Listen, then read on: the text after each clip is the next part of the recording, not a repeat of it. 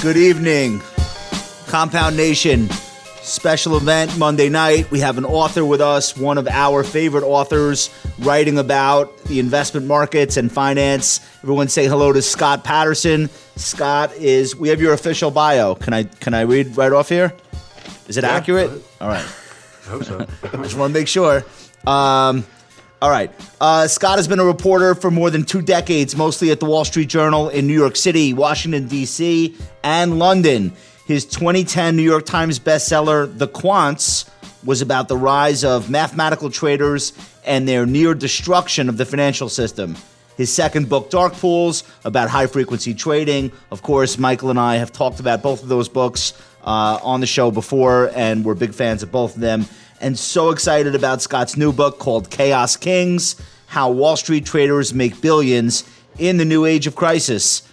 Scott Patterson, welcome to the Compound. We're so happy to have you tonight. How are things? Thanks for having me. Good. Your book is coming out tomorrow morning? Yes, it's out tomorrow. Okay. Trying to do this and my day job at the Journal at the same time. Understood. Had a scare that we were going to run a page one story I've been working on for months tonight, okay. But it got delayed, thankfully. So I can focus on this now. Is the book being released on every blockchain or just the Bitcoin one? Yeah, just the big. That's the only way to read it. Hey, do you sleep the night before? You have like a big article coming out or a big book coming out? Like, are you? I don't want to say nervous, but like, is there a lot of excitement that keeps you up? What's that like? I think after the second bottle of wine, then I'm good. So. Okay. It can be nerve-wracking, for sure. Sure. It's just a thing we have to live with as journalists. The book it's a little different because all the work has been done months and months ago, and it's done and dusted. So I'm just looking forward to people reading it and hearing what they think.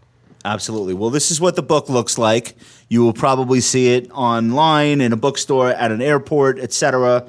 But this is like, it's a manageable size, and it's a story that I've never really heard before. Everyone, of course, is familiar with Nassim Taleb, and everyone is familiar with the term Black Swan. But tell us in your words, what is the story that this book tells, and why is it important for investors and traders to read it and understand what's in here? Yeah, so the birth of the idea of this book occurred to me in early 2020 when we all remember what was going down then. We had COVID, but we also had this incredible market collapse where the Dow was going down 2,000 points a day. Then it would go up 2,000 points. It was this insane period. We had the entire financial markets around the world were freezing up. And then reports came out that this hedge fund called Universa had posted a return of more than 4,000% in the first 3 months of 2020. That hedge fund is the one that's associated with Nassim Taleb. I actually first reported on its launch in 2007. So I've known these guys. I've known Nassim. I've known the manager at Universa, Mark Spitznagel, for 15 years. And have kept in touch with them over the years. So I just thought, how did they do that? First of all, right. It's an amazing thing. And, when everybody else is in total chaos and losing money, they are reaping these huge rewards. So I went to them and I said, hey, do you think I could, write a book about you guys? And also about Nassim. Nassim had also done an interesting thing in early 2020. In January of that year, he wrote a paper analyzing COVID and warning that this was a serious threat to the world, and people needed to take these extreme precautions about what was happening. So you had, at the same time, these two guys, one using his expertise on black swans and exponential events and the nature of those events, is able to see the risk coming way before most people in January of that year. I remember in January, I think I'd heard about COVID, kind of dismissed it as something that, I didn't have to worry about. I think most people felt that way. Even the WHO up through March was saying, don't take this too seriously. Well, you make the point that COVID is exponential, but people live their real lives in a linear way. And it's very difficult to get people to think in an exponential fashion. And exponential meaning one person gets COVID, then it's two people, then it's four, then it's 8, then it's 256. So you make that point very well that some of the people who were most involved with this type of trading, where they're focused on crashes or protecting themselves from crashes, those are the people that seem to understand exponential better than anyone else, which put them in a unique position to, number one, understand the threat of COVID, but then also, number two, arrange a portfolio so as to benefit if, in fact, the disease got out of control, which, of course, it did. Could you talk a little bit about why these guys think the way they do and what makes them special versus everyone else? Yeah, so the opening scene of the book is Bill Ackman, who in early 2020, like Nassim, saw what was happening in Wuhan and became obsessed with it and was just tracking it day to day and realized that this thing had exponential potential to spread. And he really freaked out about that. And I don't know, people may remember that he called into CNBC in early March and just kind of went on a tirade. I was there. Yeah. And the market crashed when he was saying, like, hell is coming. This is going to kill everybody. But unbeknownst to most people, he had earlier in the year purchased a whole bunch of credit default swaps on bond indexes at an extremely cheap price before other people were pricing in the risk. He spent like $26 million, so it was a relatively cheap bet. And he made something like $2.5 billion on that trade. And that's the exact kind of trade that I'm talking about in this book is you have an exponential risk. You also can have exponential returns in these kind of crash events because the kind of like what Universa does, they don't buy CDS, they buy far out of the money put options that are insane bets. There's things that nobody else would ever buy because what they're betting on is never going to happen, at least so they think. It's a bet on a 20% decline in the S&P 500 within a month. Yeah, which never happens. They're willing to lose. They're willing to lose dollars every day with the expectation that someday something chaotic would emerge where they would make back everything they lost and then would make so much more that it would more than offset the cost of all that wasted protection that they had bought all along. And that could go on for years before that kind of exponential risk shows up. Ackman is more of a long-term investor. He owns stocks like Hilton and Chipotle, and he doesn't want to sell them, so he buys this very cheap protection on an index of bonds, thinking that this will allow me to hold my stocks and profit from this thing I see coming. And that actually worked out really nicely. But that's a big difference between a traditional black swan fund versus what Ackman was doing. It's very different. What Ackman was doing was more like speculation, making a gamble. Whereas Universa is, they're more like an insurance company that you pay for this insurance, and nobody says put all your money into a Universa hedge fund. That even though they've actually had very good returns over the years, over the lifetime of the hedge fund. But what they recommend is their clients put in about 3% of their assets to Universa. They take that money and they put it into these portfolios of options systematically, and you have that insurance. In their case is that if you have this insurance, what you really want to do as an investor is protect yourself from crashes. The strategies that try to smooth out returns, they claim are mistakes. What you want is something that's really explosive upside in a crash, and then the rest of the time you experience the up and down of the market, but you don't waste a lot of money putting in that extra cash into bonds. So you vastly amplify your exposure to stocks, to the S&P 500. So you have ideally 97% in the S&P, 3% in Universa. You may have a bit lumpier returns than if you have a traditional 60-40 stock bond portfolio, which is what a lot of pension funds do.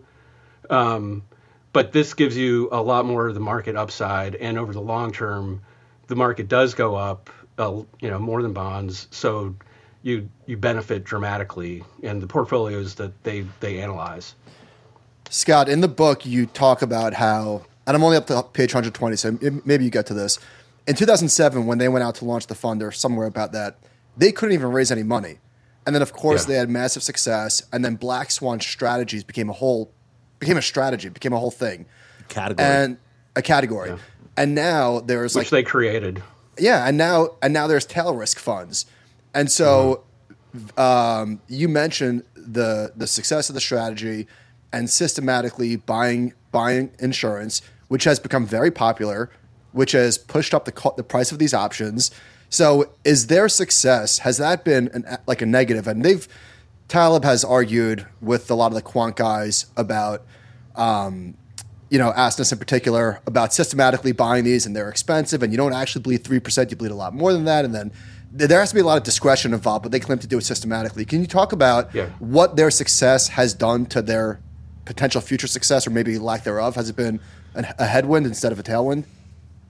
They say that it hasn't affected the success of the strategy because it's a very hard strategy to keep doing year after year. So you see these sort of fads where there's a crash like 2008 or 2020, then a bunch of firms come out and say we've got these tail risk hedge every funds. time, right? And then they bleed for 5 years, and investor interest wanes, and then right at the moment they have no money under management left, the next crisis starts. Well, so it meant that emotionally it's very hard to stick with. But my point was, right, because if you bleed for 5 years, eventually all right, I'm done bleeding, 4% a year, whatever the number is, it's enough bleeding, give me my money back. But when you explain it the way that you did and the way that they explain it is take 2 or 3% of your assets and protect against tail risk. Because really the theme of the book is tail risk, right? Fat tails rule everything. Everything is in the tails. That concept makes a lot of sense. If I could just take a small percentage of my assets, of my portfolio, and protect it, and again, therefore, because everybody wants this insurance, now the cost of the insurance has gone up. I understand that they might say that it hasn't impacted this, and I can't refute them because I don't know the math. But how could it not? I think that they've calculated that a lot more money would need to go into the strategy to have a significant effect on the options that they buy. And I think another thing is they're buying stuff that even other tail risk funds don't. They're buying a very unlikely event, a 20% decline in the S&P 500. You'll see, and this is, I think, where AQR and their analysis might go off a little bit, is if you look at those studies, they're looking at put options that are for a 5% decline in the S&P 500, and those are a lot more expensive. Because everybody's buying that. Because, that's a very common trade. 20% is, I think a lot of people think you're just throwing your money away because it's not going to happen. So, Scott, hardly ever happens.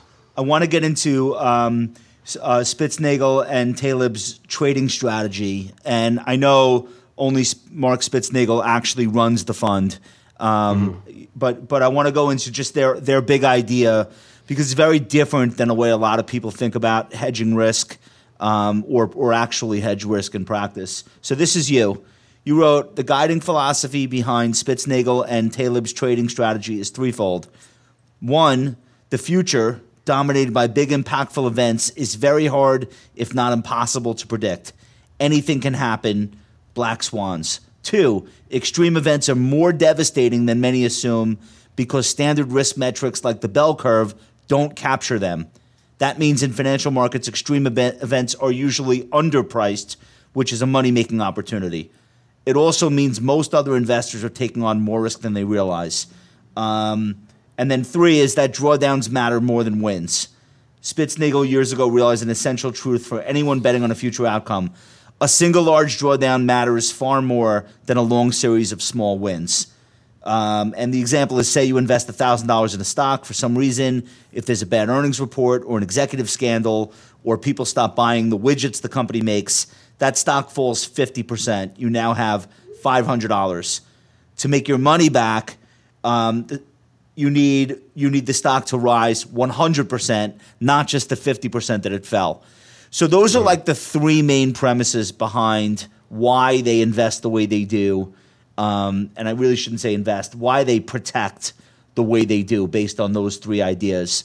What can the regular investor take away from that? The kind of person who maybe doesn't have the ability to invest this way or invest in a hedge fund that does.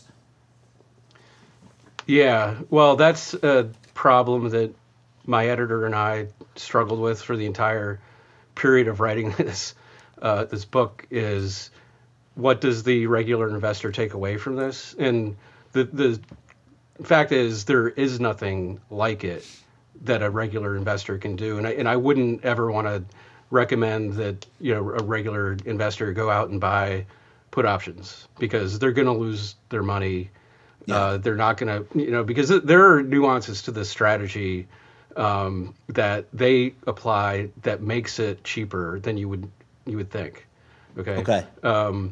So I think, when Mark has done some analysis of various strategies that he's written about in Barron's and elsewhere, where he looks at, say, the 60-40 bond strategy or gold or Swiss francs, another safe haven strategy. And really nothing does better than buy and hold. And that's really what I would tell investors is don't try to time the market. Be smart. Don't, freak out because over time things come back. As a regular investor, you're not really looking at the risk of, a complete blow up that say a hedge fund could because you're hopefully not using leverage. Right. So don't use leverage. You might want to put, a little bit in bonds.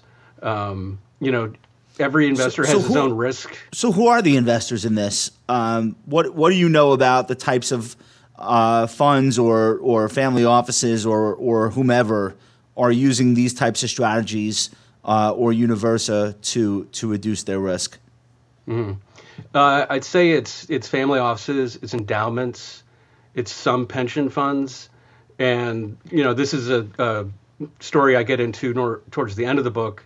Yeah. Is how CalPERS decided to put a lot of money into Universa several years ago, and it's a really kind of a sad story because CalPERS was very excited about it. They had plans to put in billions and billions, maybe as much as 25 billion.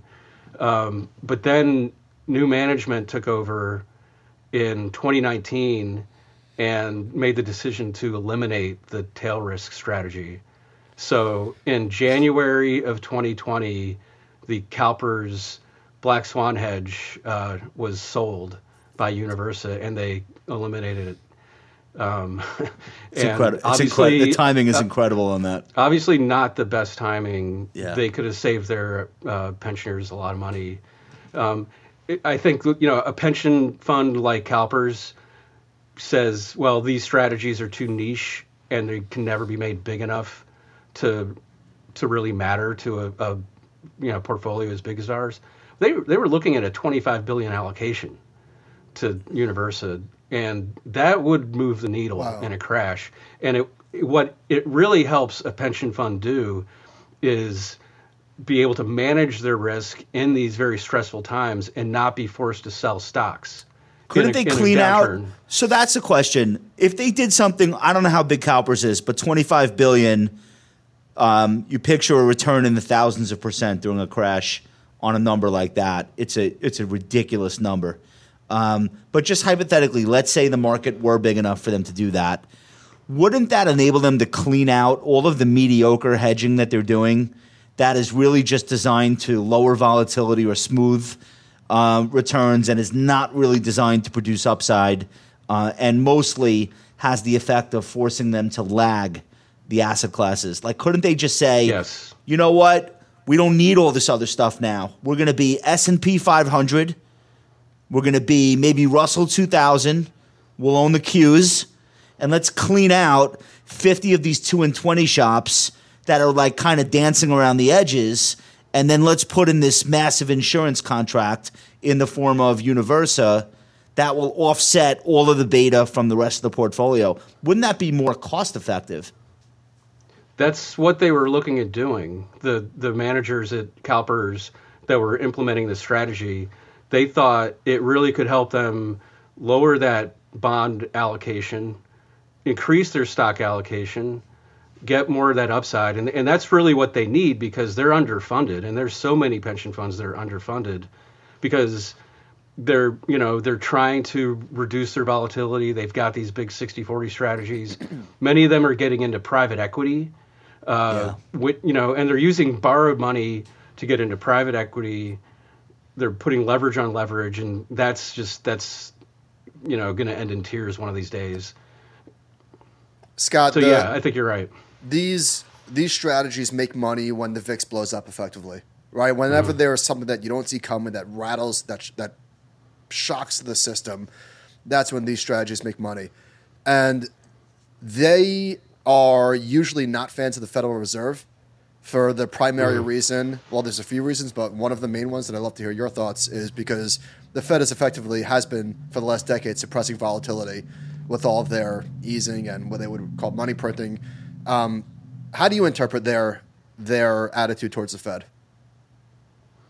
Not fans, to say the least, especially Mark Spitznagel. I think Taleb shares the disdain for the Fed, and partly, I think like many on Wall Street, they hew to the libertarian side of political philosophy. Any kind of government intervention is seen as something that's just going to make things worse. Especially if they're intervening with the VIX. Yeah. Yeah, so they think that they're, kicking the can, basically. Their idea is that they're kicking the can, and Spitznagel now is arguing that so much risk is built up in the system. He calls it a mega tinderbox time bomb.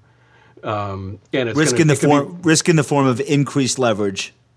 Increased leverage, debt. There's so much debt that it's unsustainable, and the Fed is not going to be able to do anything. Kind of like we saw in 2008, the Fed did do some extraordinary things. I personally, they say they wanted the businesses to fail. They wanted, everything to go down, no intervention from the Fed. I take the opposite view of that. I personally think when you're looking at General Electric about to be not able to pay its bills because the money market funds were frozen, they couldn't pay their employees if things had kept going. I think there's a good argument for doing something in that situation. They take the other side. They're pretty absolutist about that. Do you know a lot of libertarians? I've met in my job covering Wall Street. I've met quite a few. Yeah. So and this is no disrespect to libertarianism, but one of the things that you hear repeatedly is that if they took the deck of cards, threw it up in the air, and it landed on the floor and completely reshuffled, and you started from scratch, and you randomly took all the cards off the floor and put them back in the deck, no matter what, eventually the same people who are winning now would be winning 3 years from now, no matter where they started from. And that is the crux of that argument of wipe it all out. It was built wrong anyway. There's too much human intervention. There's too much debt. It's unnatural. It's artificial. Wipe it all out, and the people who belong back on top will eventually get there by way of their own superiority and greater intellect. I think there's some element of that on Wall Street in general beyond just this type of attitude. Mm-hmm. Yeah, I don't know. I mean, one of the things about libertarianism, and I've talked about this with Mark, is we've actually never seen it that's true. Anywhere, tried. And Mark will admit that it's kind of a pipe dream. Governments are going to do things when there's chaos and crisis to try to help out. A lot of times they make things worse. One interesting thing about Taleb is that he's post-COVID, he's kind of turned anti-libertarianism because he became very upset about some of the people in his circle who became anti-vax criticizing the vaccine or saying the anti-vax mandates. And a lot of that came from this idea that the government should not be intervening in our lives. He was a strong advocate of the vaccine and of taking pretty extreme measures to protect against the risk.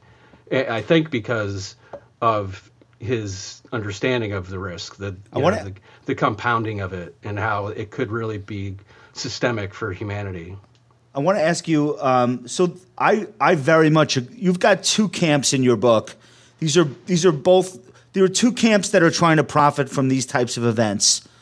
One of them, the Taleb Spitznagel camp, I agree with, which is that this is not predictable, and the idea that you can predict it is fantasy.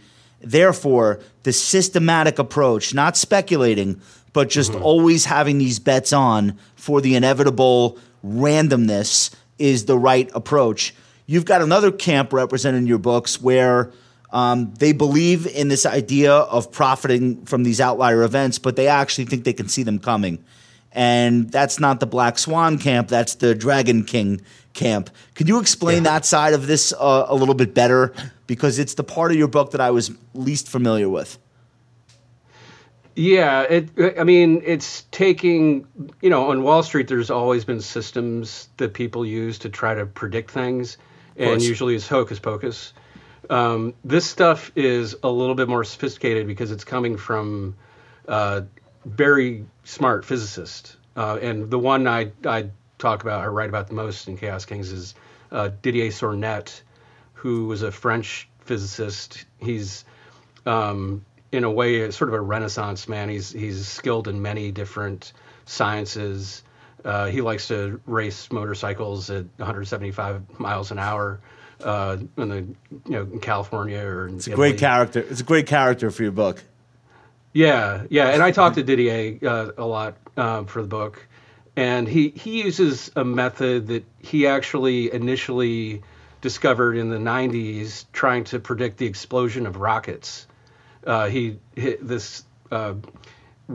was doing was detecting these sort of little, very rapid ripples, signals coming from the rockets that would lead to something, what he would call super exponential. And then he started taking that method and using it to look at markets and stocks and indexes, commodities, and claimed to be able to detect bubbles, which, as we know, Alan Greenspan has famously said we can never predict a bubble until it's popped. He predicted that he could, or he said that he could predict bubbles. He, in 2007, I think it was, around then, he went to Zurich at a university called ETH and opened up what he called the Financial Crisis Observatory, and started running these experiments using his model, looking at trying to predict bubbles. And he's been doing it ever since. And he's had some success. I've looked at some of the predictions that he's made. What he seems to miss is he can predict there's a bubble in some stock or asset class. He seems to be pretty good at that. But predicting when it is going to pop is really hard. So he's made predictions that something is in a bubble and it's going to pop. Which is where the money is. Yeah, exactly. That's what matters. So he's predicted that something could pop, like sugar. It goes down 10%, but then it'll go up another 50%. So that's and I came across this YouTube video of Nassim and Didier having a debate in New York City a couple of years ago. It's really interesting because what Nassim is trying to explain to Didier is that I have no problem with what you're doing. It's pretty interesting and it might work, and maybe if you showed me something like that, I might buy some options, but it's not risk management.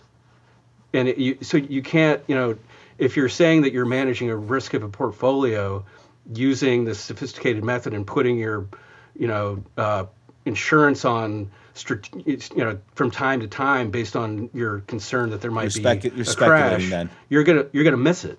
You're gonna totally miss it. You're gonna get wiped out. So what you need to do is just constantly, cost effectively, apply the risk management, and Nassim was saying what's important is not looking for some kind of signal or, some kind of economic data point that you can hang your prediction on.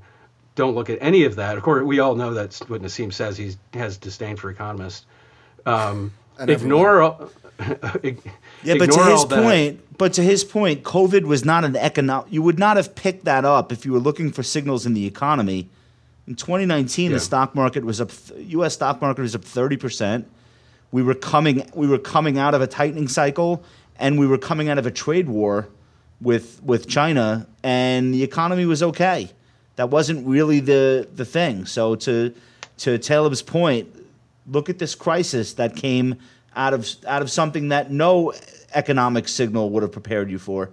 And it just seems so obvious to me that that's the right approach, the systemic versus the prediction. You mean systematic? I think systematic versus right. Yeah, the whole deal is that value at risk and bell curves work most of the time, but if you rely on them to work all of the time, you're going to blow up. Yeah. Yeah. Yeah, and it's interesting. Value at risk. I remember after the global financial crisis, it was widely panned. Everybody said, "Oh, this risk management model doesn't work." Right. I guarantee you, look at every single bank, look at their earnings statements in their annual reports, and they will show you their VAR numbers, and it's going to be the same exact stuff that they were using in 2007. I think it's part of the point that Nassim tries to make is as much as, the quants all say, we all knew about fat tails and black swans or whatever. It's not new, and that's true. I get it that in the book. The problem is when you start putting those into your models, the models don't work anymore. Right. So that kind of is a problem. If everything that you're running is based on a model that's assuming, that tomorrow is going to be just like it was yesterday, you're going to run into a steamroller. I thought about the scene in Jurassic Park where Jeff Goldblum has the dot of water on his hand, right? And one time it rolls one way and one time it. And I guess that's the book, is that chaos eventually comes to roost and no model can capture it. Getting back to the point we keep making, if you're going to manage risk on the downside, you have to do it systematically. Yeah, because it's unpredictable. But you also have to be aware that there are very huge events that can cause a huge downturn in your portfolio. Right. It's another thing. I think that, they try to, a lot of hedge funds and bank risk managers try not to think about that fact. And so you can't predict it, and it's going to be worse than you think. Well, to that point, you said earlier, what should the individual investor take away from this? And for me, and everyone listening has lived through, as an investor, 2020, right? We all lived through that. So to me, the big takeaway is it's easy to overestimate your risk tolerance, especially in a bull market. But all of the big mistakes are made when the fat tails happen. And they happen way more than they should mathematically. And so I think just not overestimating your ability to stomach a 25% drawdown in 5 days is probably the right posture for most investors. Yeah. I sold half my stocks in March 2020, because it seemed to me like this thing is just going to keep getting worse. And it did. As we all remember, but not for long. I mean, the market over the next year, to my great surprise and a lot of my colleagues at the Wall Street Journal, entered an unprecedented bull market. Oh, things got a lot worse, just not in the stock market. Well, that's a really important point. People's lives got worse. People's health got worse. People's employment situation got worse. But that's not everything got worse. When you invest or trade the stock market, that's not actually what you're investing in. It's not linear, and it's not a mirror image of those things. It's its own thing. And that's the lesson that we get to learn every year, no matter what's going on in the economy. Hey, Scott, I want to ask you one more thing, and then we'll let you run. And I know tomorrow's a really exciting day. Hopefully everybody picks up a copy of Chaos Kings in bookstores, online. You're on Amazon, obviously. What was the most surprising thing you got out of your process in writing the book? maybe it's a relationship, maybe it's a story that you heard. And how important do you think it was that you had that background of dark pools and the quants? Like, in other words, I don't know if you could have written this had you not done those prior 2 books, just given the subject matter and the context that you needed to have. Do you agree with that idea? Yeah, I mean, going back to writing the quants, I think Nassim was an influence. I was talking to him back then.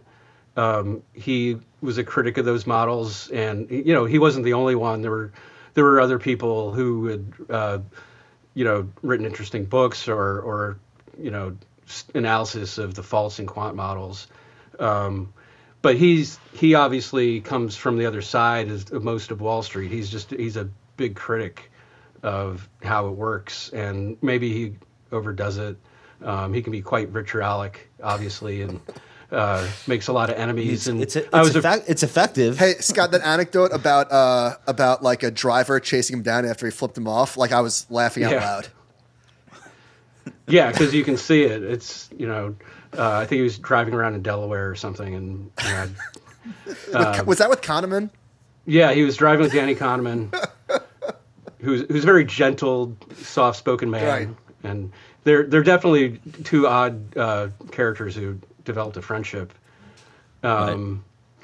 Yeah, I mean, one thing I try to do, and I get more at it towards the latter part of the book that I guess I found surprising, was how the way they look at the world you can expand it to all sorts of other things. And I talk about a little bit in the beginning of the book is how things seem to be kind of running off the rails in the world today. We're seeing more extreme events, and certainly when I started writing this book in 2020, that felt very visceral. Like things just were falling apart. We had the riots in the streets. COVID. January 6th. Yeah, January 6th. What was going on in our politics? So it seems like all of these things are interacting in ways that are making things more chaotic. Scott, let's send you off with one quote from the book. You said, "Market crashes, pandemics, terrorist attacks, riots, megafires, superstorms, extreme, destructive, often deadly events seem to be happening across a planet with greater frequency and greater harm. They happen suddenly and strike widely." And I think that's good night, everyone. That's a great synopsis of. Oh, off. That's a great synopsis of your excellent book, Chaos Kings. Congratulations. Yeah, Scott, Thanks and a lot, thank you so much for joining us, and we hope the book does really well. I would love to watch this on Netflix, so I hope they buy the rights from you. And I'm picturing the casting of Taleb being very difficult for them, but I think the subject matter would make for a great show. All right, this has been Scott Patterson. Please check out Chaos Kings wherever fine books are sold. Scott, thank you so much for joining us. Everyone watching, we appreciate you coming to the live. Be sure to do the likes and the subscribes and all the things, and we will be back with you tomorrow night on an all-new What Are Your Thoughts? Good night, everybody.